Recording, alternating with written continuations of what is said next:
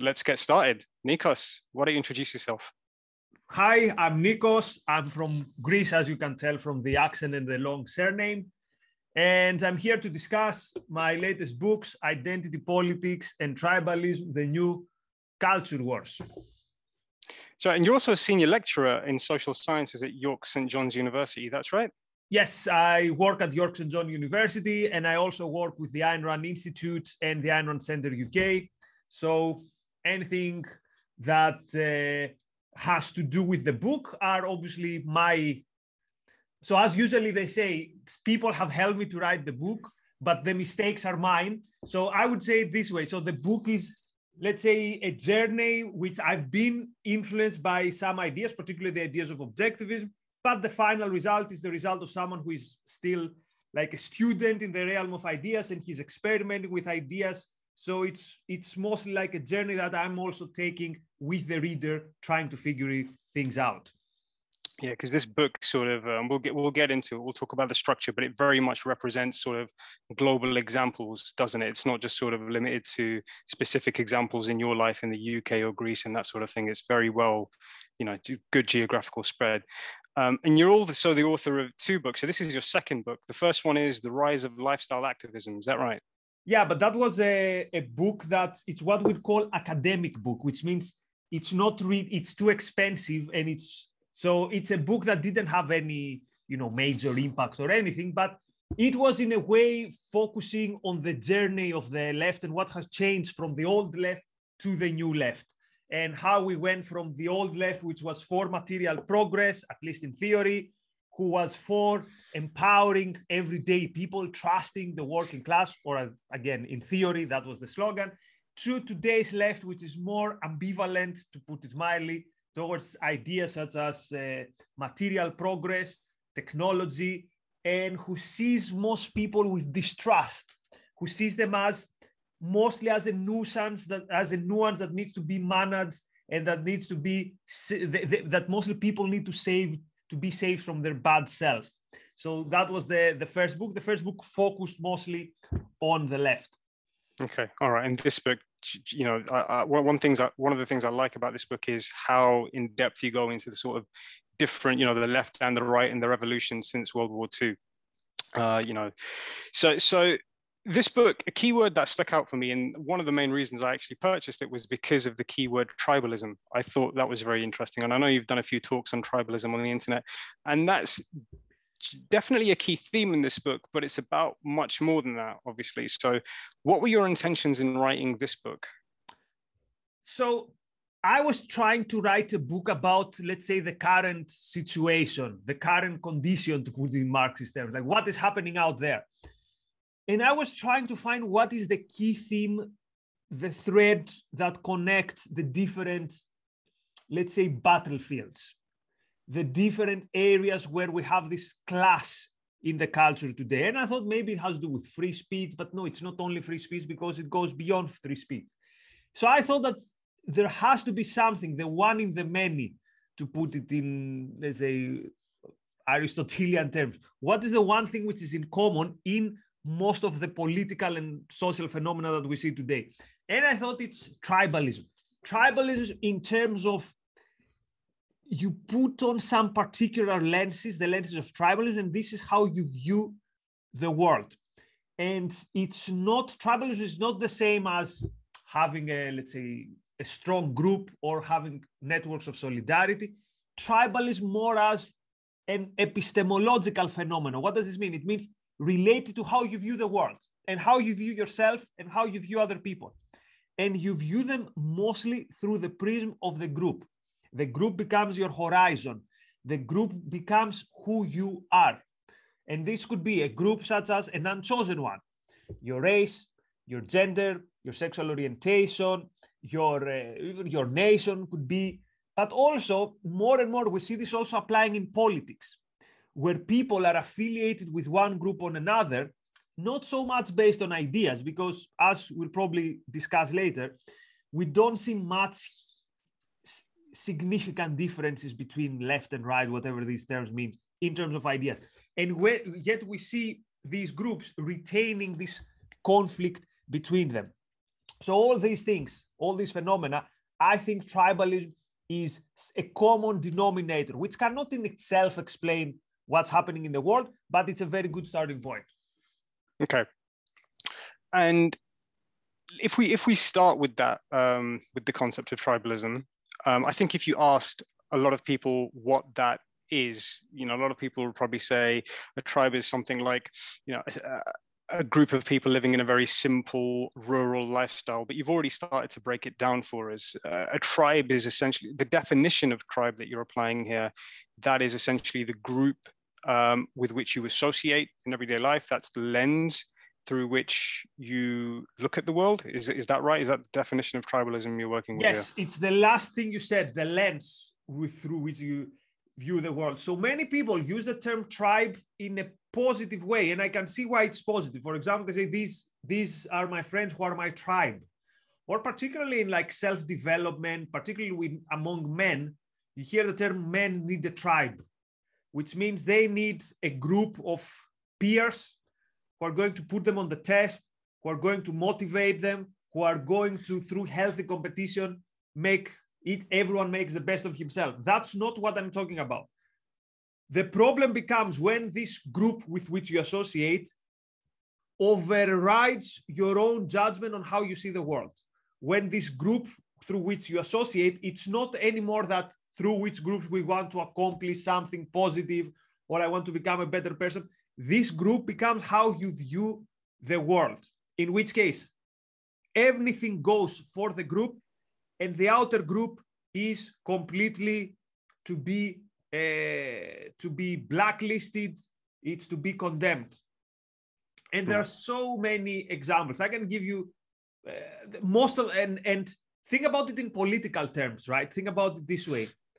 Think about the double standards. When our side does something, it's okay. When the other side does the same thing, it's very bad. Very simple examples. Obama, when he was president, visits, for the first time, a US president in decades, visits Cuba. What's the reaction by the conservatives? Treason. You sanction evil. You are actually, this is a betrayal for what the United States stand for. Okay. Some years later, Trump visits Kim Jong-un. What's the reaction by the Republicans? 4D chess. Trump is he's a peacemaker. Someone should have done it. Finally, he did. You basically have the same situation and you have different reactions to the same situation. Or again, with, the most obvious example was in May of 2020, late May. So this was a time where within the first months of the pandemic, this was the time, if you remember, when some people in the States, in the United States, mostly conservatives, started some protests about the lockdowns. And everyone on the other side was outraged. How dare you? We are in the middle of a pandemic. Don't go out, don't protest. The murder of George Floyd happens, and we have the months of protest. And you have the exact opposite script. Now the conservatives say, that's ridiculous. We're in the middle of a pandemic. And the left says, well, no, but now it's for an important cause. So therefore it's totally working. Same situation, different standards. Why? Because on the one time it was our group who did it. Therefore, whatever our group does is good. Then the other people are doing it who are not us. Therefore, they're evil. Therefore, they never get the benefit of the doubt. Therefore, it is to be criticized. It is to be condemned. So, a lot of the things you're describing right there, that whole concept of double standards, that's something that I think has existed throughout a lot of history and just is part of human nature. So does the timing of this book suggest that something's happening new that hasn't happened before? Or is this perhaps maybe a first sort of, a study into the concept in a way that hasn't been done before? So you're right, the concept.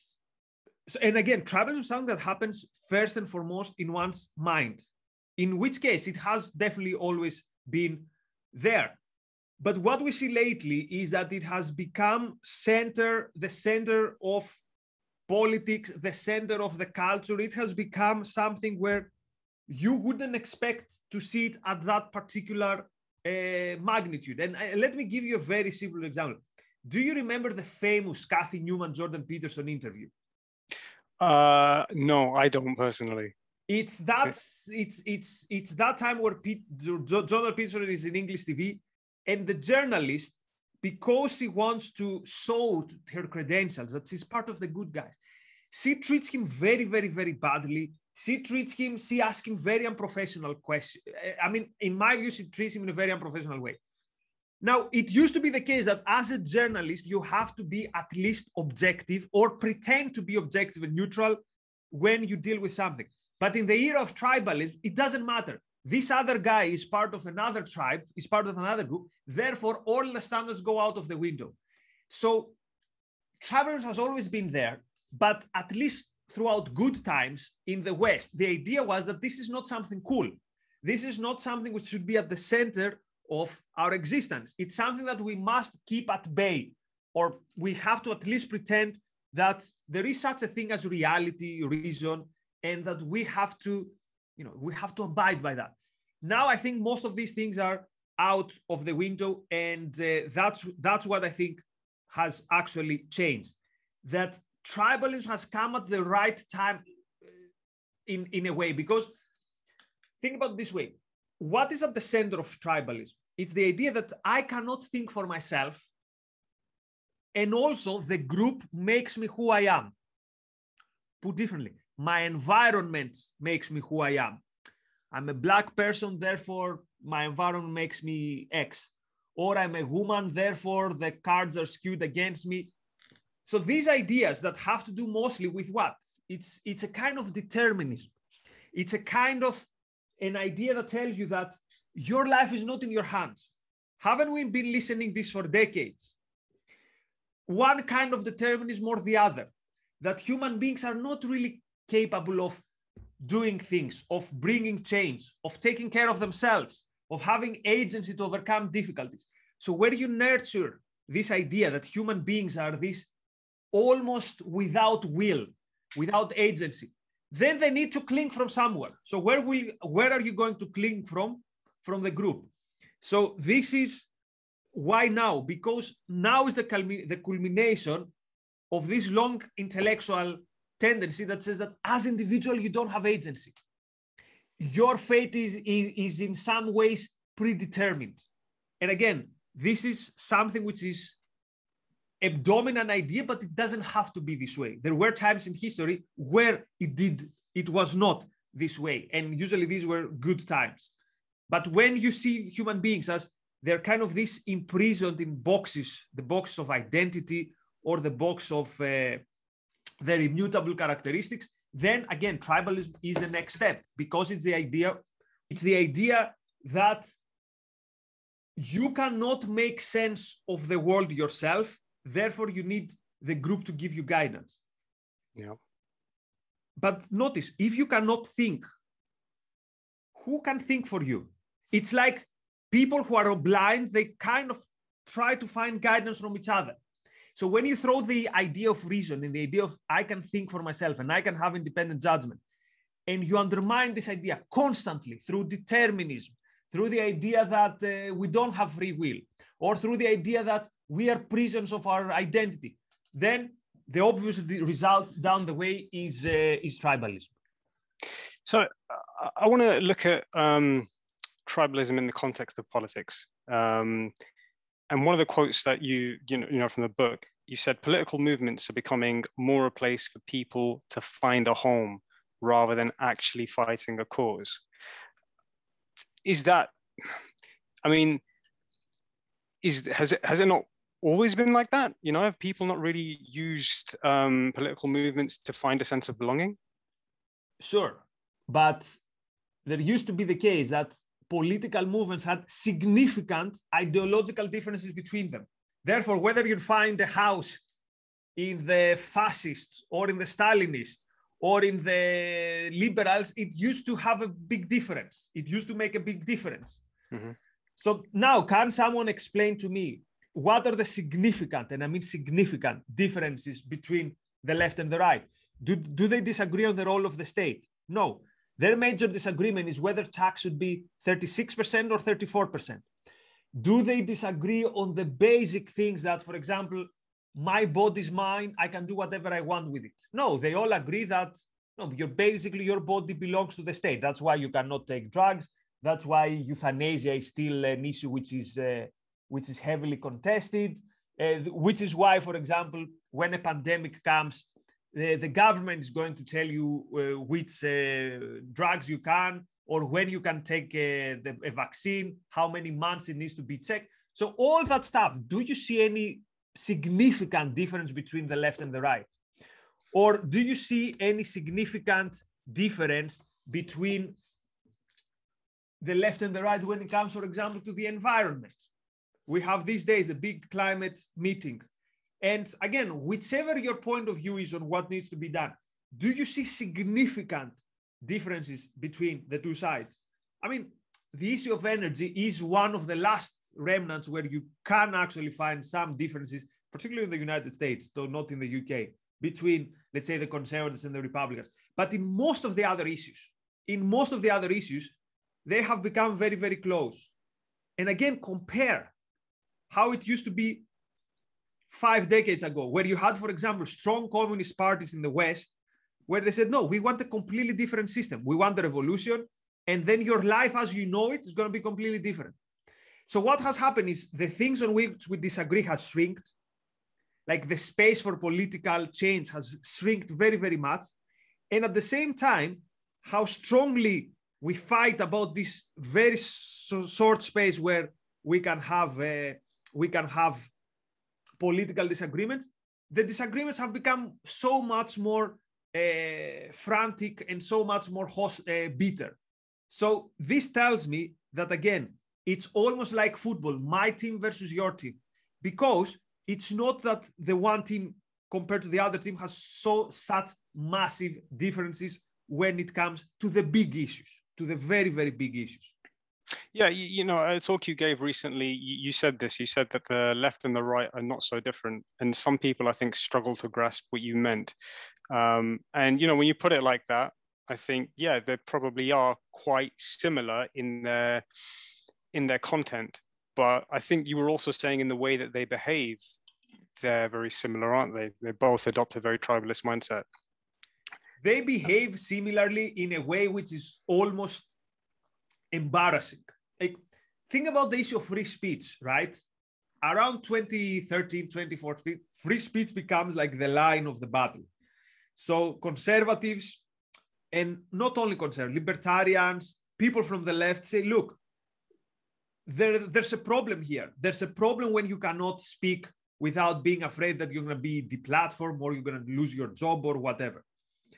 And they say we need to do something. There needs to be a cultural change when it comes to this issue, which was, you know, a good start.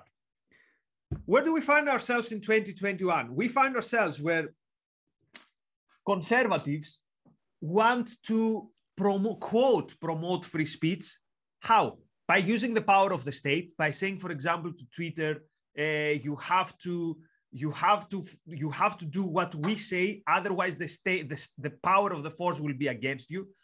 Or now we see this idea that I hear it more and more, we need to ban critical race theory. What does this even mean? Ban critical race theory? How do you ban an idea? Like, notice, not just ban from schools, ban critical race theory general. So although they think that they're so different from the left, their misunderstanding of what free speech is in a way equally bad as it is with the left. Or maybe, okay, I don't want to be unjust, not equally bad, but it's bad as well. So, or see this when it comes to the issue of identity politics, right? Now we move a bit away from politics, but think about it this way. There were some people who thought that the feminist movement has gone wrong, has gone too far, as they would put it, that they are intolerant, that they view women as a group, that they view men as kind of a holistic one thing and not as different individuals. And they said, this is something that needs to be done. And what was actually done?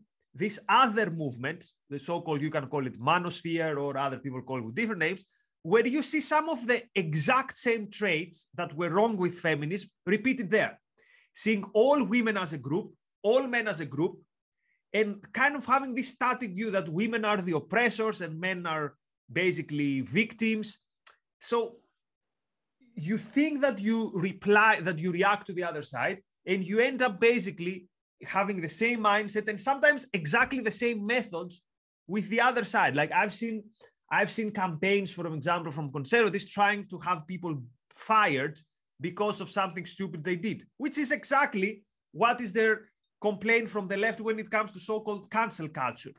So this is why I think that when it comes to the essence, they're more similar and more alike than they'd like to admit.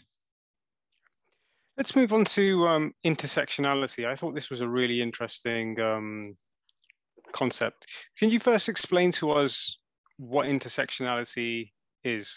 And then we'll talk a bit about how it applies in some real life examples. So how intersection, okay, I'm lucky because I have a book here which looks something like intersection. Okay, imagine this is a road. This is one highway, and this is one highway is this, and another highway is this.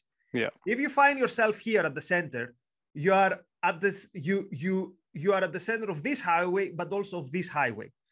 So the idea is that the same applies in a way to oppression. So let's say if you're a woman, and this is the axis of oppression, of the gender oppression, if you're a woman, you've experienced oppression as a woman. But if you're a Black woman, now you also experience oppression as a Black woman. And here, for example, if we had the let's say the sexual orientation axis, as a lesbian Black woman, you experience oppression from 3 different sides. So the idea is, in its original, let's say, there's something to it, which says that there are some people who, because of their characteristics, they might have a tougher time due to prejudices in society when it comes from people who are, let's say, from groups that face a bit of prejudice, but not a lot of prejudice. So the idea in itself is not completely, it makes sense. It makes sense, at least in theory, that, yeah, it could be the case that there's some people who, because they are part of more than one group that are oppressed, they face problems. I mean, think about it simply this way. Imagine in the Third Reich, you're a Jew, and you're a homosexual, and you're a communist. Like, you've had it bad no matter what. Like, the Nazis are going to come from you no matter how, because you are every identity that they hate. So this is the idea of intersectionality, that you are on the intersections, let's say, of identities that are not, that are less privileged. Let's put it this way. So you're on the intersection of multiple tribes. That's one thing. And the other component is each of those tribes is typically one that tends to face more oppression in this world than another.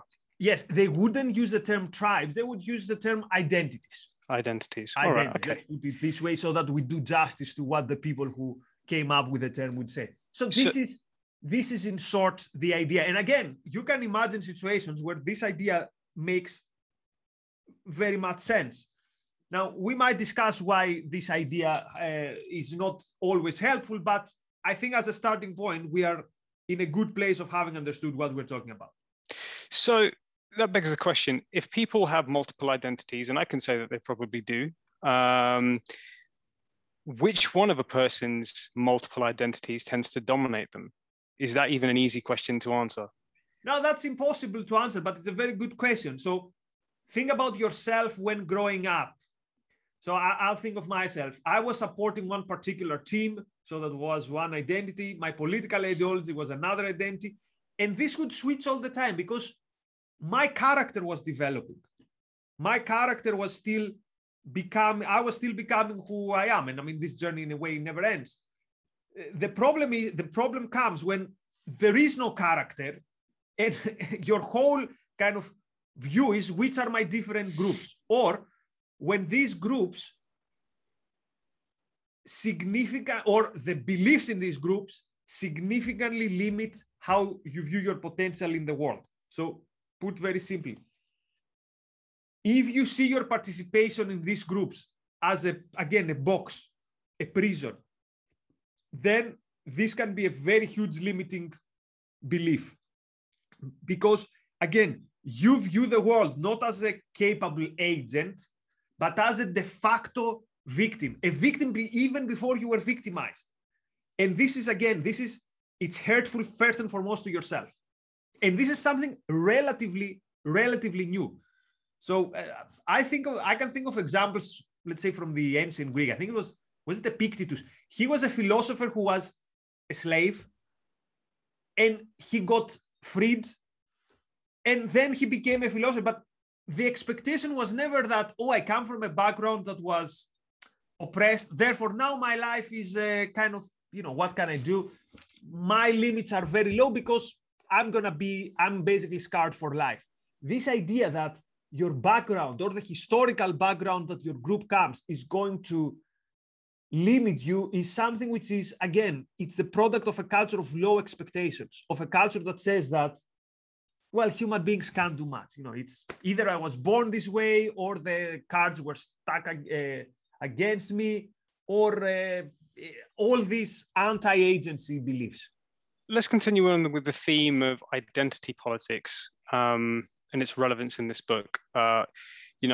One of my favorite passages from this book is, how is it that so many people, working class Americans, men and women, saw a billionaire mogul who flies on private jets, lives in a mansion decorated in 24-karat gold, as one of them and as their man? And the answer was that, in a sense, he is one of them and he is their man. He talks like them, he eats like them, isn't particularly interested in the things that they are interested in, and doesn't patronize them for being politically incorrect.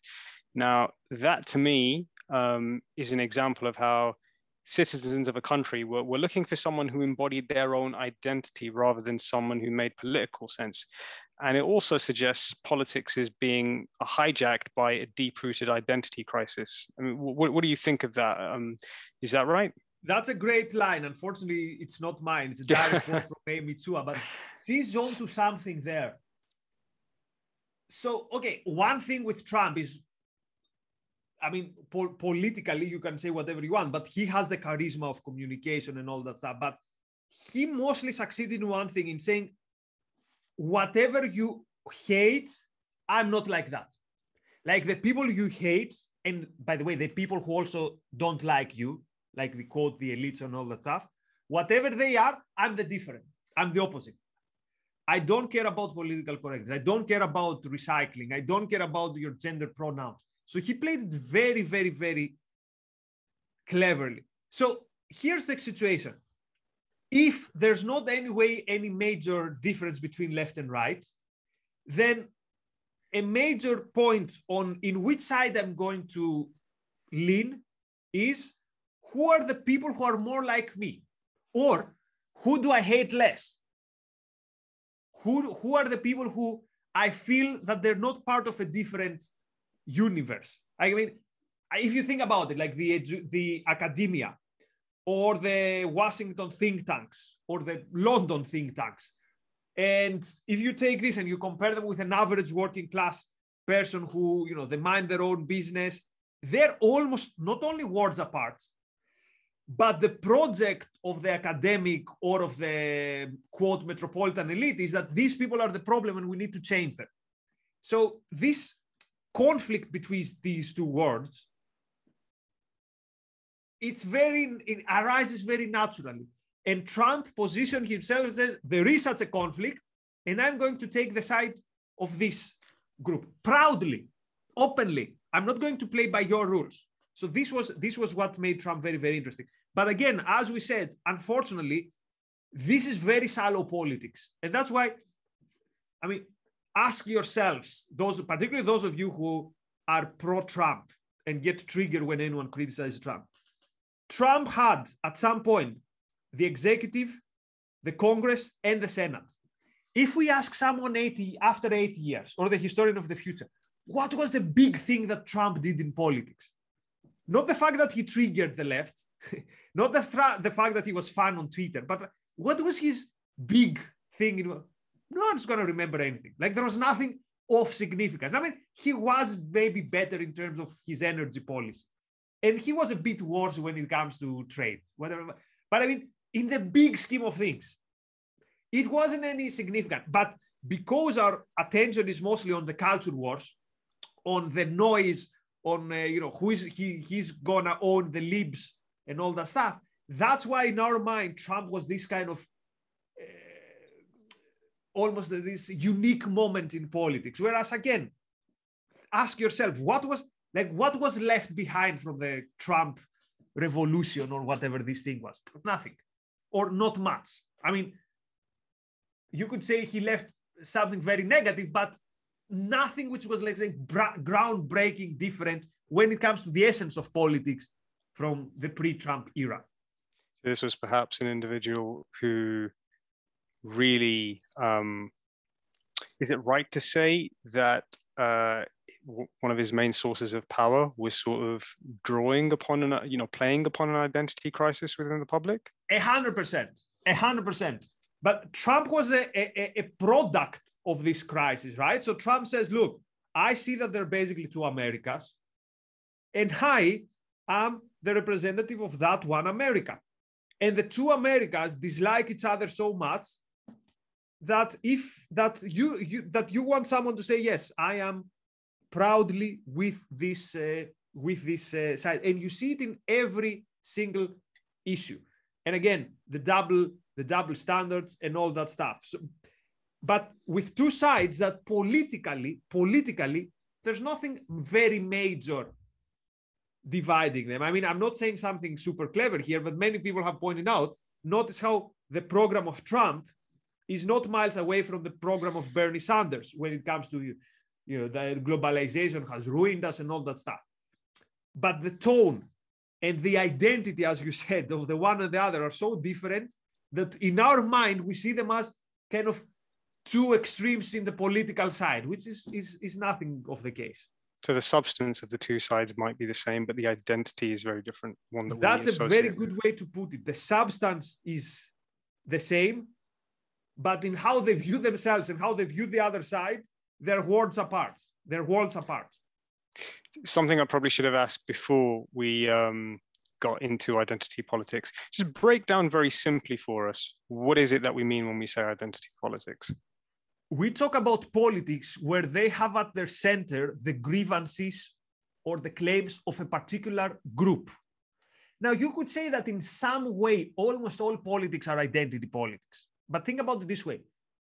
The old left, the Marxists, were saying that any identity you have needs to be left aside because we all have in common one identity, which is we are exploited by the capitalists. That's why, for example, in the old left, even in later years, in groups that would affiliate with the so-called old left, like the communist parties in the West or whatever is left of them, they would be very skeptical with, for example, the gay movement, because they would say, yeah, your main identity is not that you're gay. Your main identity is that you're a worker. So this is kind of alienating that you see yourself as gay and not as a worker. Whereas identity politics have become more and more predominant. It's your identity, or as you said with intersectionality, your different identities, which in a way guide your politics, which guides what should be your action. And there are two kinds of identity politics. The one is where there is an actual injustice against one group, and you say, look, this group suffers, therefore this group needs to be part of, let's say, this universalist message of human rights. The obvious example is the civil rights movement.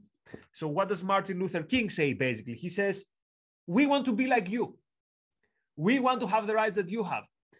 Whereas you have more and more identity politics, which are saying, me and you and the different groups, we don't really have a code of communication because we are different. We understand the world differently. Therefore, maybe we should just keep our distance. And this is really, really bad, in my view. This is a guarantee that you will have permanent conflict when, based on your immutable characteristics, you believe that you understand the world in a different way from the other group. it's as if saying you're speaking different languages. And if you're speaking different languages, is communication possible? The answer is no. So this is really all about how our identities, beyond, as you say, being a worker in a capitalist system, how our identities, how we view ourselves, drives our political beliefs, essentially. Yes, that's a very good way to put it. It's almost as if your identity should predict your political beliefs, which is why you see the weird thing today, people on the left saying, well, Kanye West is not really a black person. I mean, obviously he is, but he quote acts white because he's a Republican. Or they will say that women who do not like feminism as today's political movement, they have quote internalized misogyny, which means they're not really women, like they are. So, and this is exactly that your identity should predict where you're going to go with your politics. Okay, let's talk about culture wars. I want to read a passage. You say that the root of the culture wars can be found in the left and the right becoming less confident about their own political and philosophical principles. Can you break down what you mean for us by that and what exactly are culture wars? Could you imagine at the time of the Russian Revolution or at the time of a big revolution, people fighting about gender pronouns or gender bathrooms or whatever issue is the last thing in the culture wars? So the culture wars quite often, in my view, it shows you that, again, what we fight about politics becomes smaller and smaller and smaller and smaller. So there's not anymore a significant different worldview. So the point where you focus all your energies, these small issues. I mean, small in the big scheme of things, right? And some of these things, by the way, are not small. I mean, abortion is an obvious example, like that's a big issue. But more and more you see it's relatively small issues, like deplatforming on Twitter, for example. Again, in the big scheme of things, it's a private company. It's not such a big issue. But the fact that the emphasis is there is a very good way for both the left and the right to hide the fact that they haven't got existential differences, but they can say, look, we are very much different from these people because, for example, we are against gender pronouns, or we are against the teaching of critical race theory, or we are against the baker having to bake the cake for the gay couple, or again, whatever the topic which is in the agenda of the day is. That's why I think that the culture wars are a mask, are a camouflage to the fact that we don't have significant political battles these days, and the battles are mostly focused in the culture. Now, quite often you might have big political battles, which also translate in culture wars. I mean, the obvious example is, let's say, take the Spanish Civil War, where the left or parts of the left were very much against the state, very much against the church. So if the one side had prevailed, then the culture of the country would significantly be different. But there you had a huge political battle, and the culture war was a derivative of that battle. Today, we haven't got big political battles, and the culture wars is the main thing. So, but we can't say that about everywhere in the world, can we? Because in many parts of the world, we still do have major, conflicts and political struggles that are significant. So, our culture war is very much a Western thing, because we tend to have a much more stable, a more stable world in the West. This is a very good question, and I'm thinking out loud here. So, for example, you could say that the Arab-Israeli conflict is in a way also a culture war, in terms of you have different sides with different views of the world. But again, the culture war doesn't mean only different kind of cultures. It's not the same as the war of civilization, as who was that guy who was talking about this in in the 90s. It's mostly that you focus on small, mostly symbolic battles. So when you have a war, take the Arab-Israeli war in the 40s, the 50s, and the 60s, which is literally a survival war for Israel. The fact that it's a different cultures makes the conflict even bigger, makes the conflict even more of an existential one. But again, you have there two very clear ways of life, two very clear different views of what it means to be an individual, who your life belongs to, and all that stuff. Whereas now you are lacking this, at least in the West, we are lacking this clear dichotomy of what are the two options here, what are the two sides. So in a way, you are right. It's more of a Western phenomenon because, again, there is no other significant political conflict in the West as opposed to other sides of the world. Okay. You talk about, a lot of things in this book, very different topics, start out with tribalism, identity politics, finish up with the culture wars. But in the end, you say, the most dangerous idea behind many of the world's problems is the loss of our belief in individual agency. So, what are the key things that you want people to take away from this book? Okay. That's a good question, because reading the book, you can very easily get into a very pessimistic mode. You can say, well, everything is lost. I have to join a tribe because, what else is to be done? And the main point is that tribalism, at one level, is annoying because it makes politics and the culture, the public sphere kind of toxic. But first and foremost, it's destructive for your own mind. And I mean, I see this from introspection, like from time where I throw away my individual judgments. Like, I hate the left so much that Trump is good. And then you think, like, wait a minute, what did you do there? Like, you were stupid, basically. So I see it as tribalism literally makes you stupid because you are not in the driving seat. Your mind and your judgments and your critical ability is not on the driving seat. On the driving seat is what is the party line and how much we hate the other side.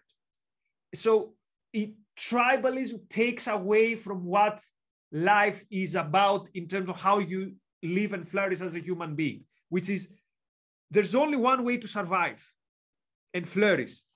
You see reality, which presupposes that there is a reality, because today even this is a notion that many people are like, oh, we can't really know reality. Okay, how are you going to live in the world if you don't know reality? So there is a reality, I can understand it, and I can make sense of this world. This was like the Enlightenment idea, right? That nature can be tamed, the world can be tamed. I can be the master of my fate by taming the world. Today is like the opposite, like, oh my God, first of all, don't mess with the world because we're going to ruin nature and all that stuff. And who am I to know? And can we even know? So taking the first approach, which is I can know and the world can make sense and I can achieve, is a liberating feeling. It's a feeling that is difficult because it puts you the responsibility, it's on you. If you do well or if you don't do well, it's on you after some point, right? I mean, in relatively quasi-free countries. I mean, if you are, if you live in a slave society, yeah, it's not, you cannot expect that life is on you. But in quasi-free societies, the message should be, you can do stuff. Life is in your hands. But when you see yourself as a victim, when you see yourself as a prisoner of your identity, then immediately this significantly harms your chances of success in life. And the world is a scary place when you think that, oh, I cannot understand it. I cannot make sense of it. I'm trapped in this body and in this mind of mine, and I cannot make sense. And I need the group to feel safety. This is not a way to live your life. Is it actually possible really to live in this day and age without being part of a tribe in some way, shape or form? It's almost natural for human beings, isn't it? Okay, here's the most important thing. You're touching now upon the most important thing, which is not to confuse cooperating with others, living with others, loving others with tribalism. The one is healthy because you have some values, you have some goals in life that you have chosen them, and you see other people who share your goals, you see other people who share your values, and you come together with them. This is nice. This is beautiful. This is what, I mean, think about romantic love. This is what makes life beautiful. This is not the same as tribalism. Tribalism is, I give up my judgment for the group. I give up my individuality for the group. I give up my personality for the group. These two are very, very different. The one having good relationships, having strong communities that you have chosen, not that you happen to kind of dropped in that community. The one is good, the other is bad. The one, you're still a strong individual with agency. The other is you give up agency. You give up the responsibility of thinking. So yes, we can live, we can live in communities, in strong networks of solidarity without being tribalist. Tribalism is not an instinct. It's not a biological necessity. It's just laziness. It's just, I don't want to, thinking is too much of a responsibility. I'll do whatever the others are doing. You're talking about groupthink, not giving into groupthink, essentially. I mean, what do you say to people who would say, the lens through which I view the world is shaped by real events? On the one hand, it may, in other people's mind, lead to more of a victim mentality, but they are real events. These things do happen, So how do you, what do you say in those situations? So the question is, how do you interpret the events? So let's say, for example, that you do see in the world out there, and it happens, in my view, that the left has gone too far. Let's put it this way. So you see the world out there, right? And you see the left is has gone mad. What's the solution? To do the same thing with your right-wing tribe and be like the thing you are criticizing? Is this a solution? So you can view the world, you can be very, very angry, and you should be angry when you see what's happening in the world, but how you react and how you spot what is the problem. So is the problem really the left, or is it the problem that the left has a particular mindset which is poisonous and destructive? And therefore you have to be very careful to identify what is this bug in the system. And once you identify, you say, this is something bad. I must not be like that. Rather than saying, oh, it's the left or it's the right who are the problem, and then not identifying in what exactly is the problem, you become like them. So it's about being able to identify what you think are the good and bad things, being able to exercise independent judgment and forming your own identity. The way you put it is exactly how it should be. You identify what the problem is, and you think, what is the better way to do things? What is the alternative? Which again, the starting point is first and foremost your life, your own life. Is it good for me if I become bitter? If I become what they call, if I swallow the black pill? I see everything is lost. Everyone is after me. Women are after me. The feminists, the SJWs, and you become this bitter being where, no, life is about, live your life as good as you can. Try to fight for politics because it's going to make your life better. If you're going to ruin your life by becoming bitter and by becoming black pilled, then you're not doing yourself or anyone else any good. Is that term part of is that a specific term, the black pill? Is that? Yeah, so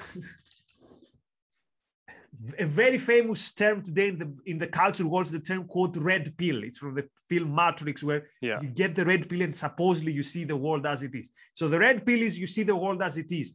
The blue pill is supposedly you are still a victim. The black pill means you view the world and you get desperate. It's like, oh my God, I can't do anything. I give up. Everything is ruined. Everything is destroyed. So yeah, apparently I've heard there's also the white pill, which is like you're more optimistic, but I got confused with the pills. But don't worry, you're not missing anything significant if you don't know the term black pill. Well, Nikos, thank you very much for this talk. It's been very, very enlightening. If people want to find out more about you and your work, any upcoming talks, how can they find out more? I would say follow me on Twitter on Nikos Sotirakopoulos or Nikos _17, which is my Twitter name. I think that's it. And check out Ayn Rand Center UK on YouTube. I participate in many of their events, podcasts, and all that stuff. So these are the two go-to places. And let me say a big thank you. And I hope this series goes well, because you're asking very good questions and you put effort in this, and I appreciate it. And many thanks for having me and for promoting the book. Oh, no worries. So thank you very much for coming. Thanks. Thanks.